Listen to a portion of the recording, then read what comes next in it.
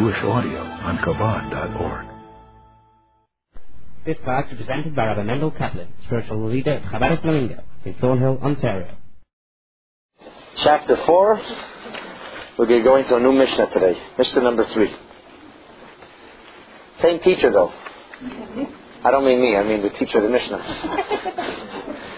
And actually there's a similar idea, a similar theme that moves from Mishnah 2 into Mishnah 3. Anybody doesn't have a siddur? It will be on page 282 in your siddur.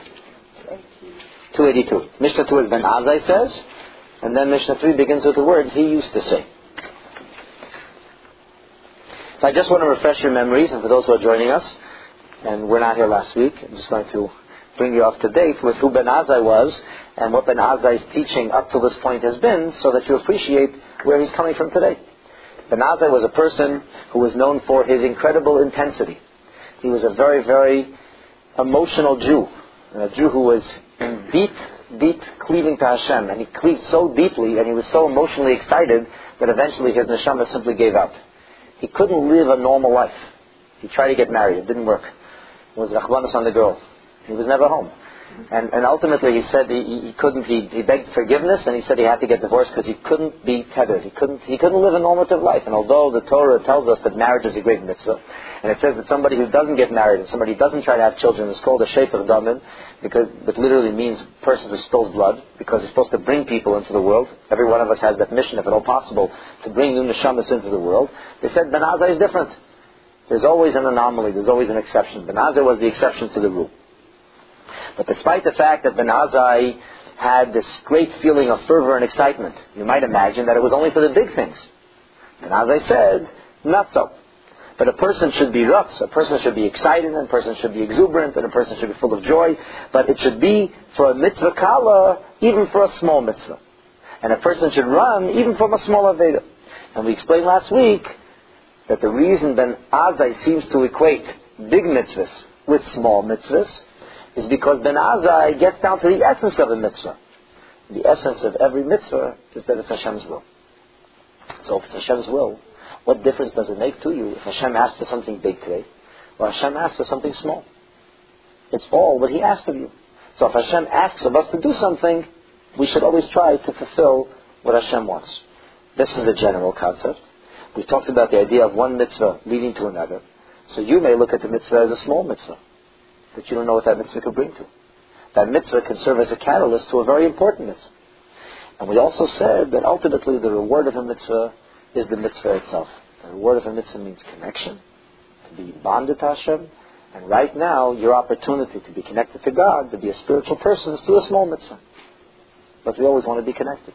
We always want to have that relationship. Ben Azai, in the second Mishnah, is not talking about the performance of mitzvahs per se, and is not talking about the pursuit of spirituality or running from an aveda. Ben Azai talks about attitude. How we should view everything, be it a thing, and I put that in quotation marks because it's a funny word, or be it a person. Ben Azai says, he used to say, Al tehivaz l'chal adam. Never scorn any person. There's no such thing as an insignificant human being. Even though the person may seem very small to you and doesn't have much to offer you and is unimportant in your life. When something comes across, that's not relevant to me. That makes no difference to me. It's not part of my life. It's not an issue that I have to contend with, not something that I have to be concerned with. You should never say either of those things. Because there's no person whose time doesn't come. There's nothing which doesn't have its appointed place.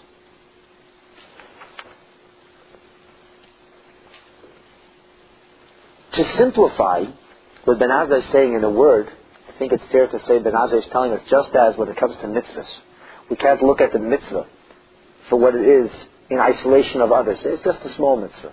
But we have to see the mitzvah in the context of what it could lead to, what it really means, because the mitzvah is Gereres mitzvah, because the reward of a mitzvah is connection. Ben Azai says this applies not only to mitzvahs, but even to people. There are people that we would naturally think of as insignificant, small people.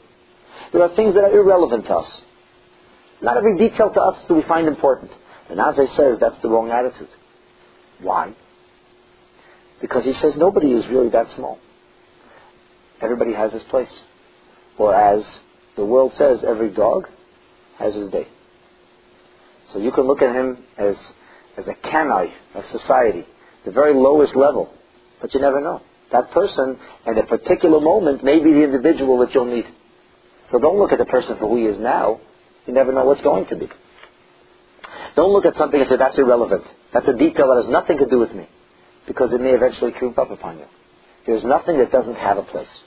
That's the overview of this mission. Now we're going to go into the details and look at the words that Ben Azai uses and try to get the Torah take on this. What is so, if you will, Jewish about this? So what is so uniquely Torah about this idea? It seems just a dimensional fact. Be nice to everybody.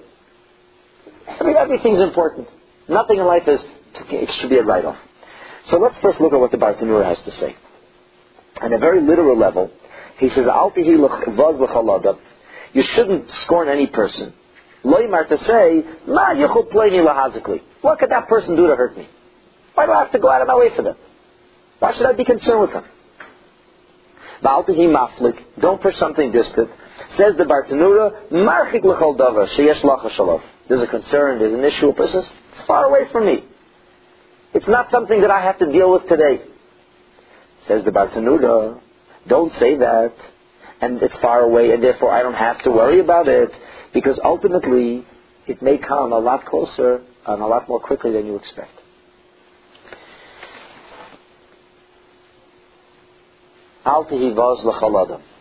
Don't be scornful to any person. Do you know what the word Adam means? Adam. What does the word Adam mean? You don't have to be scared. The worst thing you could say is the wrong thing. Adama is earth. Very good. Adama is earth. What is an Adam though? A person. A person. A person is an Adam. And as Carol pointed out, the idiom of Adam is Adama, which means the earth. Why is a person called the same word as the earth? Because we came from the earth. Because Adam Rishon wasn't born to a mother. There was no 9-month pregnancy and then a birth. Adam Rishon was actually created from clay.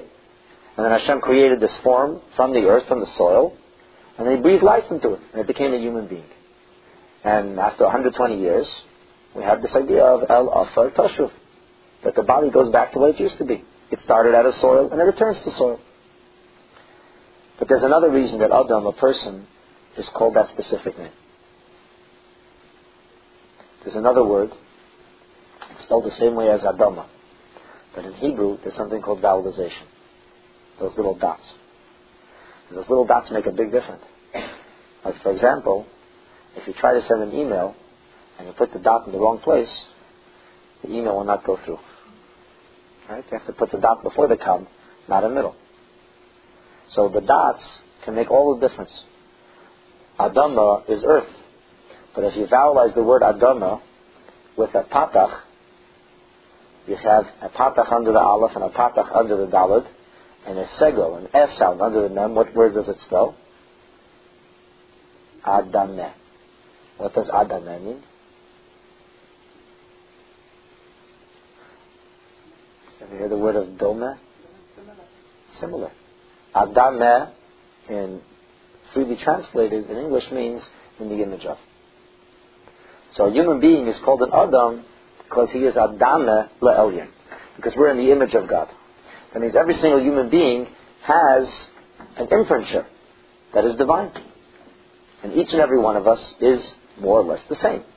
The fact that everybody around this table, all 30 or 35 of you, look a little bit different. But the reality is that we have a lot more in common than we have that we don't have in common. We're all human beings. Every human being has a need to be loved. Every human being has a need to be sheltered. Every human being has a need to eat. Every human being has a need to sleep. Every human being has a need to have healthy, functioning body, and so on and so forth. We all need the washroom, sooner or later. These are basic things. We're all the same. So human beings, with all of their quirks and hang-ups and mishigasim, are really a lot more similar than they are different. And all of us are created in the image of God. And that's why we're called Adam, because we're Adam. So Ben Azai says, Al tehivaz l'chol Adam. Never scorn a person. You know, there are many, many words in Hebrew for person. Like ish, like gever, like enosh. Elsewhere the Mishnah says, when the Mishnah talks about respecting people, it says, calls him a bria, a creation. Why here does the Mishnah suddenly emphasize the word Adam, al tehivaz l'chol Adam? So the answer to that question is that a person is unique because the person is created in the image of God.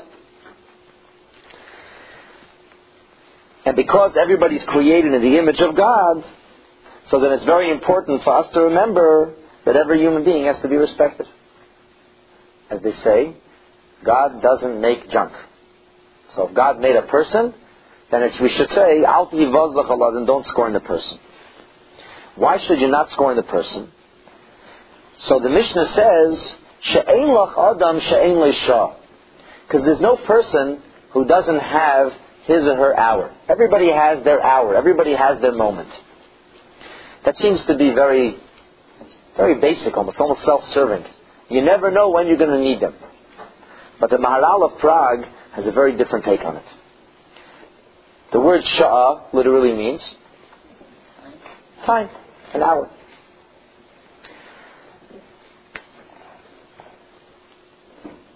What do you say when you come to a simcha? The people said two different things. B'sha tova and Mazal tov. So when do you say B'sha tova? Before. Mazal tov is after the fact. But we say when somebody's pregnant, the correct thing to say is, first of all, not to ask them, are you pregnant? If you're not sure.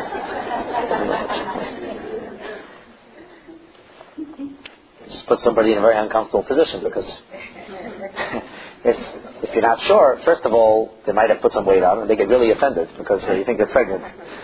And maybe they don't want to talk about it yet because a lot of people are concerned, ayin hara, whatever it is. But at a certain point, it becomes kind of obvious if you're pregnant. It's very hard to hide a thing like that. So if you see somebody who's pregnant, what's a nice thing to say? B'sha tova means in a good time. Mazal tov means good luck. Right. I'm going to answer your question. I know exactly what your question is. The question is, if Mazel Tov means good luck, so what's wrong with wishing somebody good luck? You're having a baby? Good luck. What's wrong with that? But we don't do it. It's very like a faux pas. You never say Mazel Tov. You always say B'sha Tova. Why? Don't worry. If you didn't know about it, it didn't hurt you. First of all, there is bad luck, isn't there? Things don't always go well. Okay. B'sha means in a good time. A time. So I want to, B'sha Tova means in a good time. In a good and auspicious time. The Ezrat Hashem means with the help of God. So I want to explain all about Mazel to you. What's this luck business? We Jews don't believe in luck, right? You're not supposed to have the rabbit's foot hanging from your keychain, and it doesn't matter if you walk under the ladder, and if a black cat looks at you, just make sure it doesn't bite you. It's not the issues, right? Like, we don't believe in this luck business. Madonna puts red strings. I don't know. Okay. Some people do. That's true. Yeah. There is this thing of ayin hara. The Leute Bendela didn't used to cost $700 though. This is a new.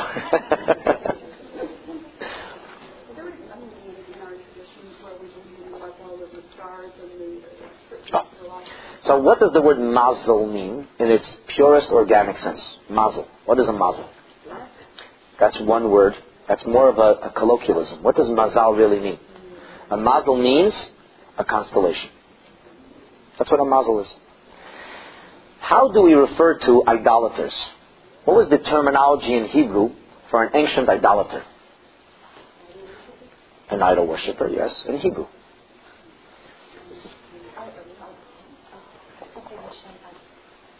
Oved, which means one who worships. Kochavim umazalot. Kochavim are stars. Mazalot are constellations. They used to worship stars and constellations. Why did they worship stars and constellations? So, in the generation of Enosh, his great-grandson of Adam Harishon, now Adam, of course, he believed in God because he spoke to God. He didn't believe in God, he knew God. Chava knew God. And even Cain, the big murderer, he also knew God. How did he know God? Because God spoke to him. So indeed, these people never believed in God. They knew God. It didn't help them very much, by the way. All the people who say, if I would know God, I would be a good person, it hasn't worked that way in the past. The people who knew God were not so good. Avraham Avinu knew God, but he didn't know God until he was 75. He believed in God until he was 75 without any sign. Other than a few little miracles that happened here and there, like walking out of a fiery furnace. But Avraham Avinu was not directly communicated to until he hears the words from God, Lech Lecha. Until God gives him a command. And that was, by the way, a very challenging one. It didn't make sense to Avraham Avinu.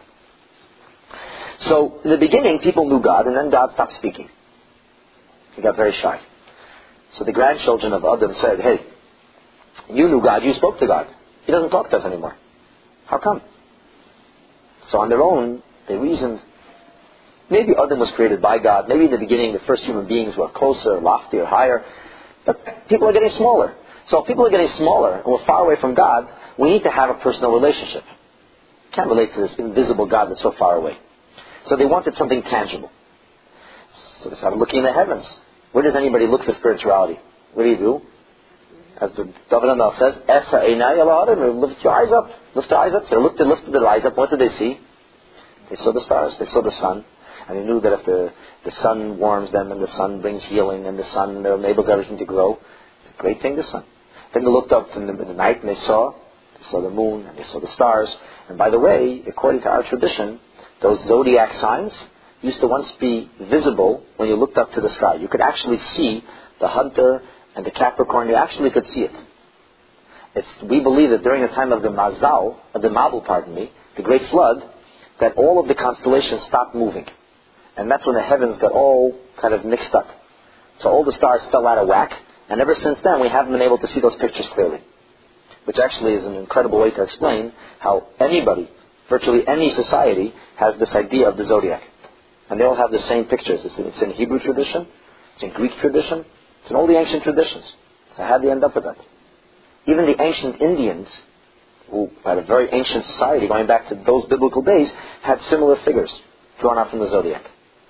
So we believe that the answer is there was once a time when actually you didn't have to use your imagination to connect the dots and create a Big Dipper or to create a hunter. I mean, it's ridiculous. I never understood as a kid. What kind of baloney is this? A star there and a star there. Somebody drew a picture and connected the dots. Why did everybody buy it? People weren't in contact with each other. There was no internet those days. How did they get this idea to the whole world in 3 days? Why did people draw their own pictures? So we believe that in the early days of creation, there was actually beautiful pictures in the heavens. And those pictures would change every month. So with the lunar cycle, there was also heavenly movements, and they would see these pictures. So they reasoned, hey, here's a picture we could see. This is a divine force we could relate to.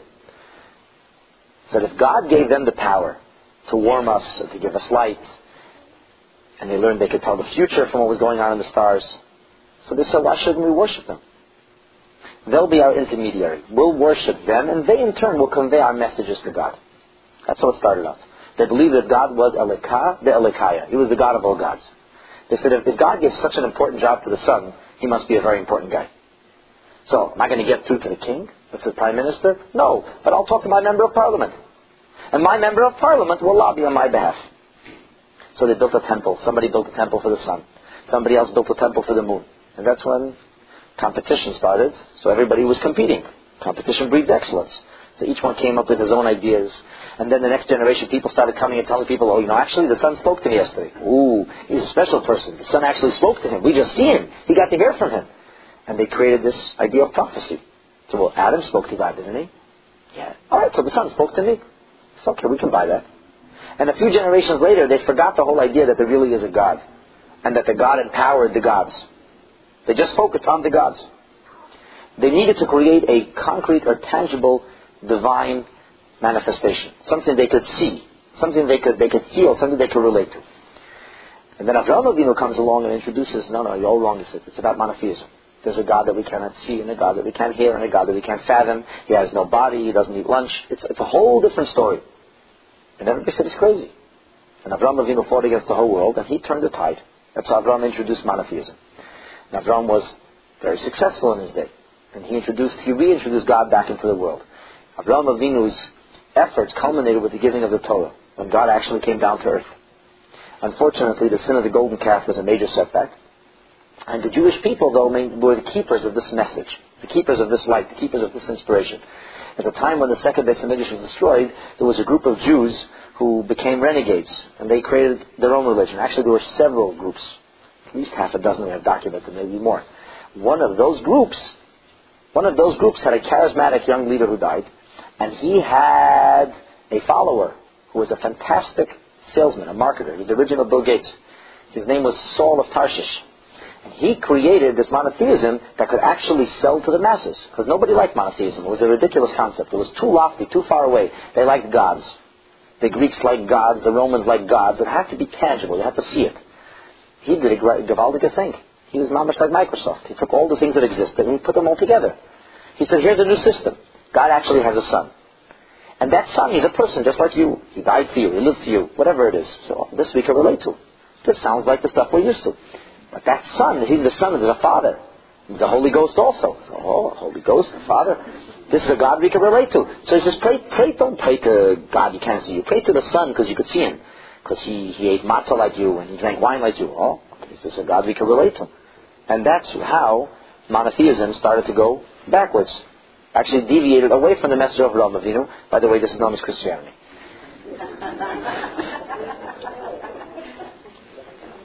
We don't like to hear this to Christians, but that's the truth. That's really the bare bones. It's the same mistake that was made at the beginning. When people went away from other tradition, they made the same mistake again. It's just so amazing how it evolved. It was a great product. You know, they say the real marketer doesn't have a product and then markets it. He finds out what people want. So that's what I have for you. Whether he has it or not is irrelevant. You find out what they want. So I have your product for you.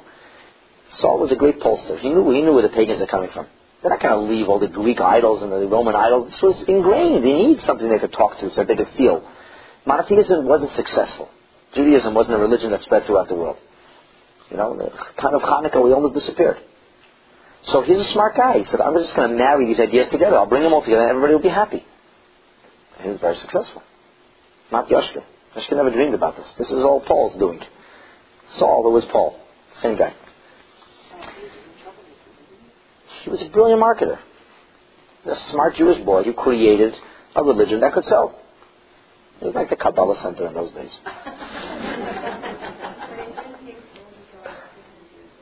Hey, listen, you have to have vision, you know. You can't expect things to go overnight. You know, you invest in a business, you have to first lose. Constantine really, put the stamp on it. There's no question that even the most brilliant marketer needs to have Mazal. So they had a lot of Mazal. There's no question they had Mazal, which, by the way, is going to delve towards our subject of Mazal. So getting back to our original subject, Ovid Kochavim Mazalot, an idolater is somebody who worships constellations. Originally. Later on they forgot about the constellations, they left with the stone. They were actually talking to little idols. But originally it started off, we were looking up to the heavens, seeing the constellations and the stars, and that's what moved you, and it had some kind of rationale, it actually made sense. The truth is that from a Torah perspective, the stars and the constellations are more than just a conglomerate of energy. It's not just a physical light. But the stars actually have souls. And that those souls actually are angels. Each star represents an angel. And those angels are placed by Hashem as the custodians of time. How do we tell time?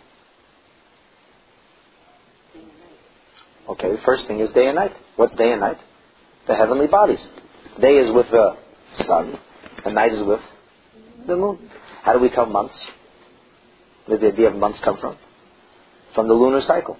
And before the Mabul, not only was there a lunar cycle, but actually there was a zodiac change, a constellation change in the stars. So every month has a specific Mazal. Every month has a specific, what we call divine spirit, a certain type of energy.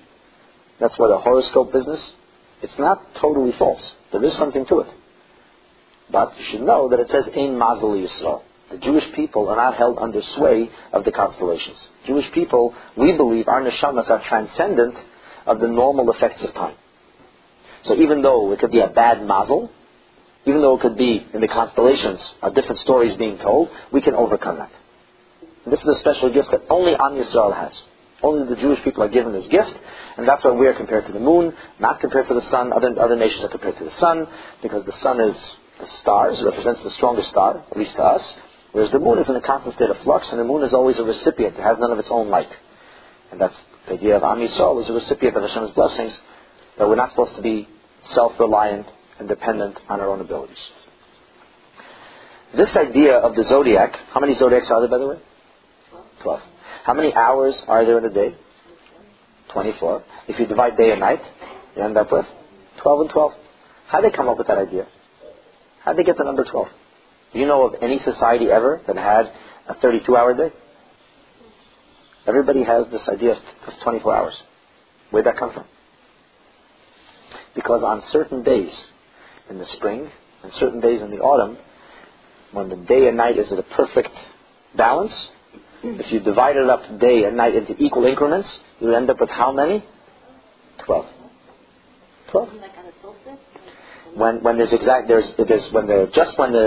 in that state of movement, going into winter, just we're going into spring, night is exactly 12 hours and day is exactly 12 hours. So when it's perfect, there's a time when it's perfectly balanced. When it's perfectly balanced, if you had to cut up those increments of time, you would end up with 12 in the day and 12 at night. So that's where the number 12 comes from. Do you think maybe there's a connection between the number 12 of the days and nights and the stars, the zodiac? There probably is, right? So Torah says that there is. And Torah says that just like there's a different mazal, or different energy, divine energy, within every month, there's also a different divine energy in every hour. So every hour of the day and of the night has a specific angel that's assigned to this hour. And that angel is referred to as, this angel is called, the generic name for these angels are not angels, not malachim, but rather a mazal. A mazal. The mazal, by the way, time never repeats itself. So if we have to use the metaphor for time, we say time is circular, but the truth is time is circular like a spiral staircase. The circle, it's never in the same exact time. We don't look exactly the same a year later. We look exactly a year older. And that keeps going. And by the way, the reason that we age is because of the movement of the constellations. That's what makes time go. That's why we age. The movement of the heavenly bodies is actually what causes aging to happen. If time were to stand still, if the constellations would stand still, we wouldn't age anymore. We would just remain exactly as is. But time moves constantly, and because time is always moving, people are always changing. The word shana in Hebrew means year, and it's an idiom of the word shinui, which means change. Time is always changing. Time stands still for nobody. Except in the Mabul, time stood still for a year. So now, we have this idea of time never repeating itself. So if time never repeats itself, that means if a mazal or an angel is given a specific task, he's going to be in charge of this hour. What happens to that malach when the hour passes? Where does he go? Well, it's basically called Mazikim too. We'll get to Mazikim later. They're related, they're cousins. It's a different spiritual force. What happens to the mazal once the hour passes? He never gets another job because that's what powers the hour. So what powers the hour can't disappear because from God's vantage point, the time is not really passed. Imagine a film. You have a film, a strip of film in front of you.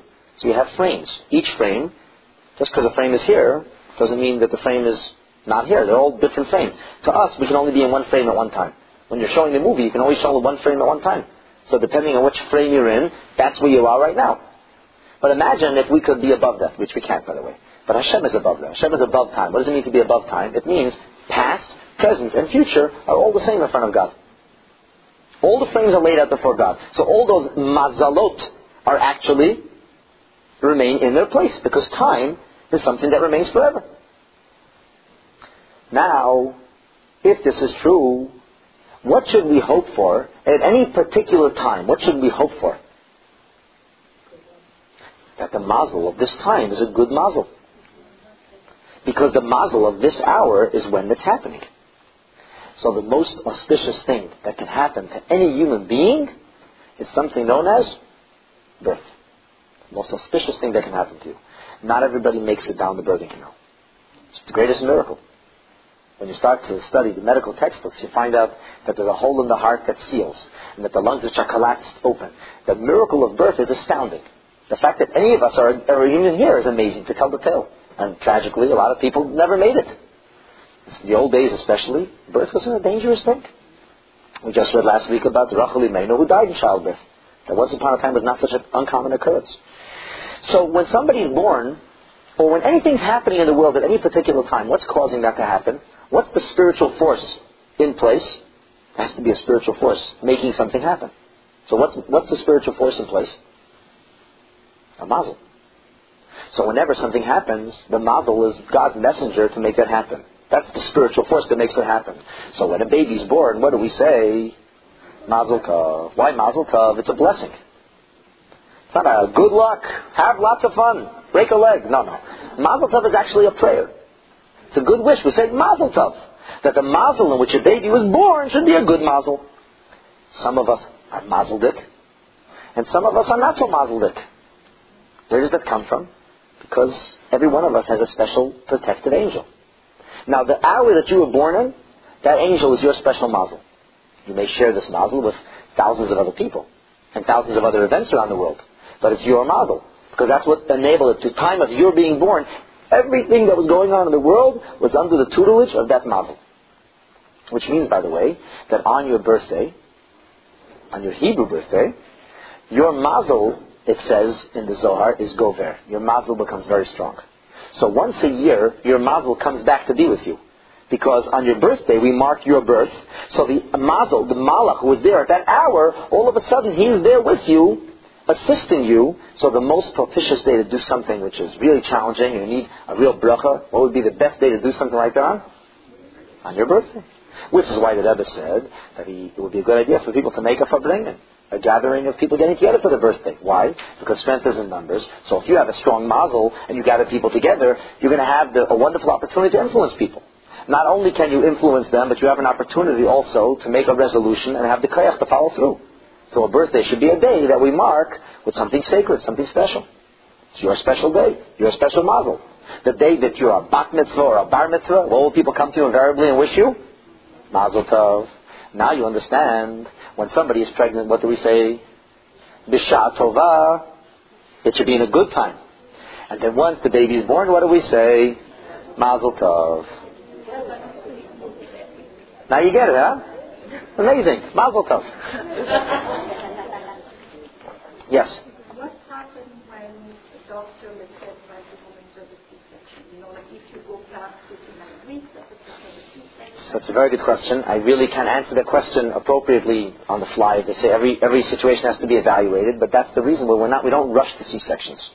And if there's a medical need for it, so then we only do it if it's needed. It's not an elective thing. What the heck is a C-section?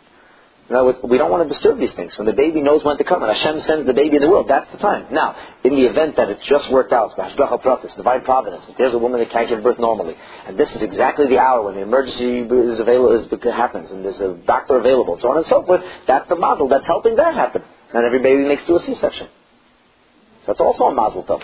Not only the birthing canal, a C-section maybe even is a bigger miracle. So, excellent question. What do you say? Sure, you should say mazel tov. Why? Because the engagement's a very meaningful thing.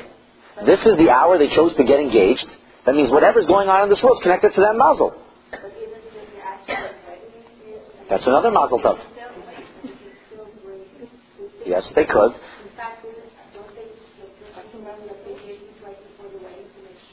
That's why we signed a document. That's why we signed a term. But still, we hope when people get engaged, they make a commitment to each other. It's a verbal commitment. We still wish mazel tov. We break a plate. This is not indestructible. Just like a plate can't be put together again, this commitment shouldn't be broken. Right? It should be irrevocable. It's not. We don't say get engaged and maybe we're going to get married. I'm not really sure. I don't know. On the day, that's true. It's true. We're saying we don't want to sign. We don't sign a paper. Why? Because if something goes wrong, we don't want to have an issue of later having to unsign things. Correct. Okay? No, very good. But the point is that that's also a mazel dika thing. So anytime we do something, somebody gets a new job, you can tell them mazel tov. You looked. You never look for a job, look, and it doesn't work. And one day, boom, you get the call, you got the job, mazel tov. Why? At this point, today, your blessing became concrete now. So we wish you mazel tov. So the Mazal of Prague says this amazing thing now. Now with everything that I told you, which this actually, what I told you was a sikha that I remember hearing from the Rebbe in 1988, after the Rebbe's wife passed on. So on her birthday, which was a few weeks later, on the 25th day of Adar, the Rebbe came down right after davening, and he said he spoke a special sikha, and he asked them, in his wife's merit, he asked people to create a birthday campaign. People should be aware of their birthdays, and people should do special things on their birthday in her merit. That was a special campaign that Rebbe launched for his wife. So the Rebbe explained, I think it was a few days later, one evening, he explained this whole idea of Mazal. Very patiently, very slowly explained this whole idea of each hour has a specific Mazal. Just parenthetically, there's an interesting halacha in the Shulchan Aruch that says that if you're born in a specific hour, when the Mazal is called Maiden, which is a red Mazal, and I'm not sure what the English or Greek counterpart would be. I don't know. I'm not sure. But in that particular Mazal, it says that there's a propensity for spilling of blood. So if you're born in that particular hour, it says, you should try to spill blood in a healthy way. How could you spill blood in a healthy way? A doctor. What else could you do to spill blood in a healthy way? A mohel. A sheikh. So it says a person born in that hour should make an effort to become a doctor, a mohel, or a shochet, so that he or she is going to spill blood in a healthy way, in a good way. Because there's a propensity. It doesn't mean you're going to spill blood, but there's a propensity there. Because of this, by the way, certain communities are careful not to drink wine, especially red wine, on Friday evening between the 6th and the 7th hour. Because the 6th and the 7th hour happen to be on Friday night the Mazal of Maiden. So we don't want to drink, since in the scripture, red wine is compared to blood. And since when you drink wine, it makes your blood rush forward. So there are those who are careful not to drink red wine, and some people don't drink any wine during that hour. Just a little, I'm not saying you have to do this, but this is a Kabbalistic concept that some people adhere to, yes.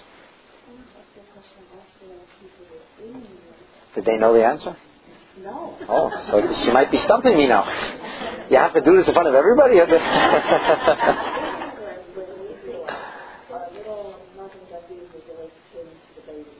okay. But in England, they didn't call it a magadati, they call it a kamaya. And I asked so many people what that means, and no one can answer the question. That's the whole question? Phew! Okay. Saved by the bell. A kameya is something that it would be best translated in English as an amulet. And it's something that has a protective nature about it that we hope will watch over a baby. Now in England, maybe they had a particular custom where they used to use the Star of David because it has a Jewish symbol. Although that is not a typical kameya. Here's something interesting. And this is important for you to know in case anybody here has a baby or you know somebody's having a baby. There is something called the Shir HaMalis, which is one of the Psalms written in the book of Tehillim. And the Shir HaMalis traditionally used to be written in a special way and be surrounded with the names of angels. And they used to make sure that when a baby was born, that there should be a Shir HaMalis right there in the birthing room to serve as a kameya, as an amulet for the baby. And actually this is another ancient custom that people forgot when they came to North America, and the Rebbe talked about it. Very often, actually. He made a big tumult about it in the 80s, and he said that we should try to make sure that every single Jewish baby that's born should have this kameya there, because it's helpful to the neshama. So in many hospitals, nobody even knows. There were Lubavitcher ladies who snuck in Shir HaMalis behind the pictures on the wall. So there should be a Shir HaMalis. And what we do is, whenever we see a woman that's pregnant, we give them a Shir HaMalis, little amulet to clip on, to keep with them under the pillow. It looks like a piece of paper. Oftentimes now it's laminated. It's a prayer. It's like a prayer. And what you do is you place it under the pillow when a woman's giving birth, and then later, as soon as the baby is born, we put a little Shir HaMalis in the bassinet. That's the kameya.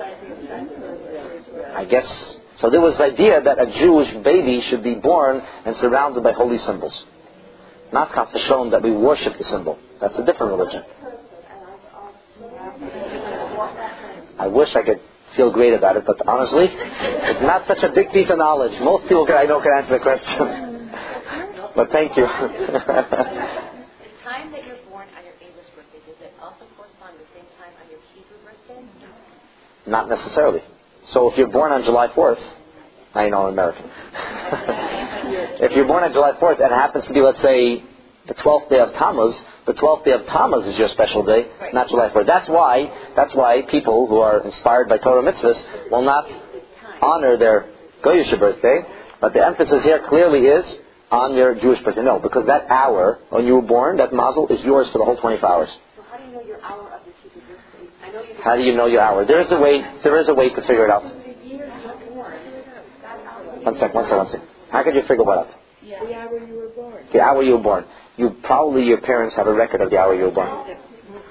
It's not imperative to figure out the hour you were born. What's important to know is the day. And the day we have a calendar, we can look back. I can look on my little Palm Pilot. I can tell you any day. If you're 100 years old, or what your birthday will be in 100 years. I can tell you exactly what Hebrew day it was. It's not important which hour. The only thing that is important is to know what it was before sundown or after sundown. That makes a difference. The same thing, by the way, is with the yahrzeit. Why is the yahrzeit special? Because what happened on their first yahrzeit, the neshama went up. The neshama lifted. It ascended to the heavens. So every year, the same thing happens again. Which means that the mazal that caused the neshama to ascend is back at force again. So what does it cause the neshama to do again? To rise higher. That's why we say in Yiddish, and listen carefully, I'm sure you heard this before, the neshama should have an aliyah.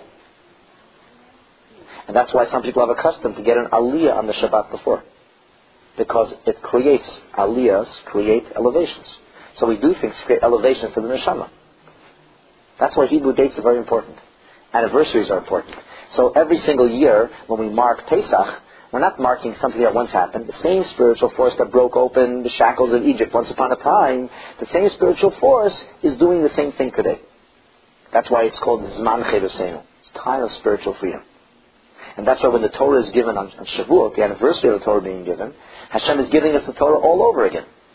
And that's why on Rosh Hashanah, when we mark the creation of humanity, it's as if Hashem is recreating the world, or renewing the lease on the world, all over again. And on Yom Kippur, when we mark the day that Hashem forgave us the first time, every single year on that anniversary, what does He do again? He forgives us again. And so on and so forth. So on Hanukkah, when the Jewish people celebrated the miracle of the recapturing of the temple, and all the spiritual symbolism that comes with Hanukkah, every year of Hanukkah, what happens? That same force is in the air. So we can accomplish similar things. So therefore, the Maharal of Prague says, you're scorning a person. You say, it's just a person. They're a little person. They're nobody. They can't do anything to me. They have no power. They have no fame. They have no money. They have no connections. So he says, the Mishnah says, there's no person that doesn't have an hour. What does an hour mean? What's the alter ego of the word hour? Mazal. So there's nobody who doesn't have a mazal. And that's the Torah take. Why? Because who says every dog has his day? Who says? Who says every person is going to be important? Maybe some people are never going to be important. Maybe some people will never have anything to offer. The Maharal says it can't be. Because everybody's got a mazal. If everybody has a mazal, then that mazal is a powerful thing. So everybody has a certain power that's unique to them. And therefore, the Torah perspective is they have to be able to accomplish something meaningful. The person who thinks they can't accomplish anything great is making a big mistake. It's not just you. It's your guardian angel. It's your malach. And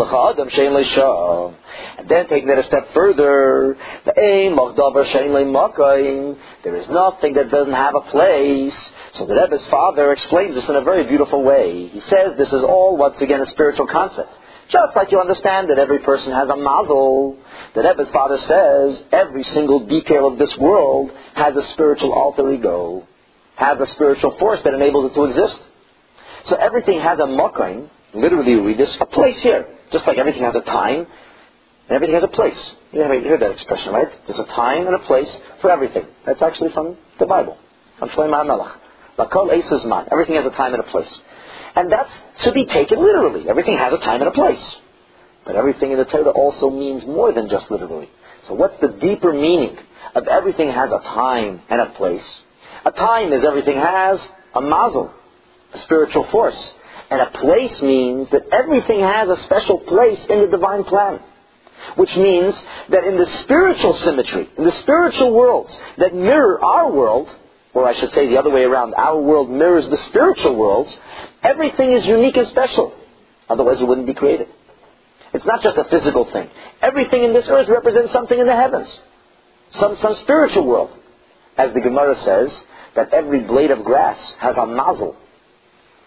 Ha-makebei v'oimer legdel. Quote, that whacks him, that hits him, and tells him grow. And isn't to whack him. You want a horse to go, you give him a zetz, he goes. It's an expression. Everybody gets encouragement.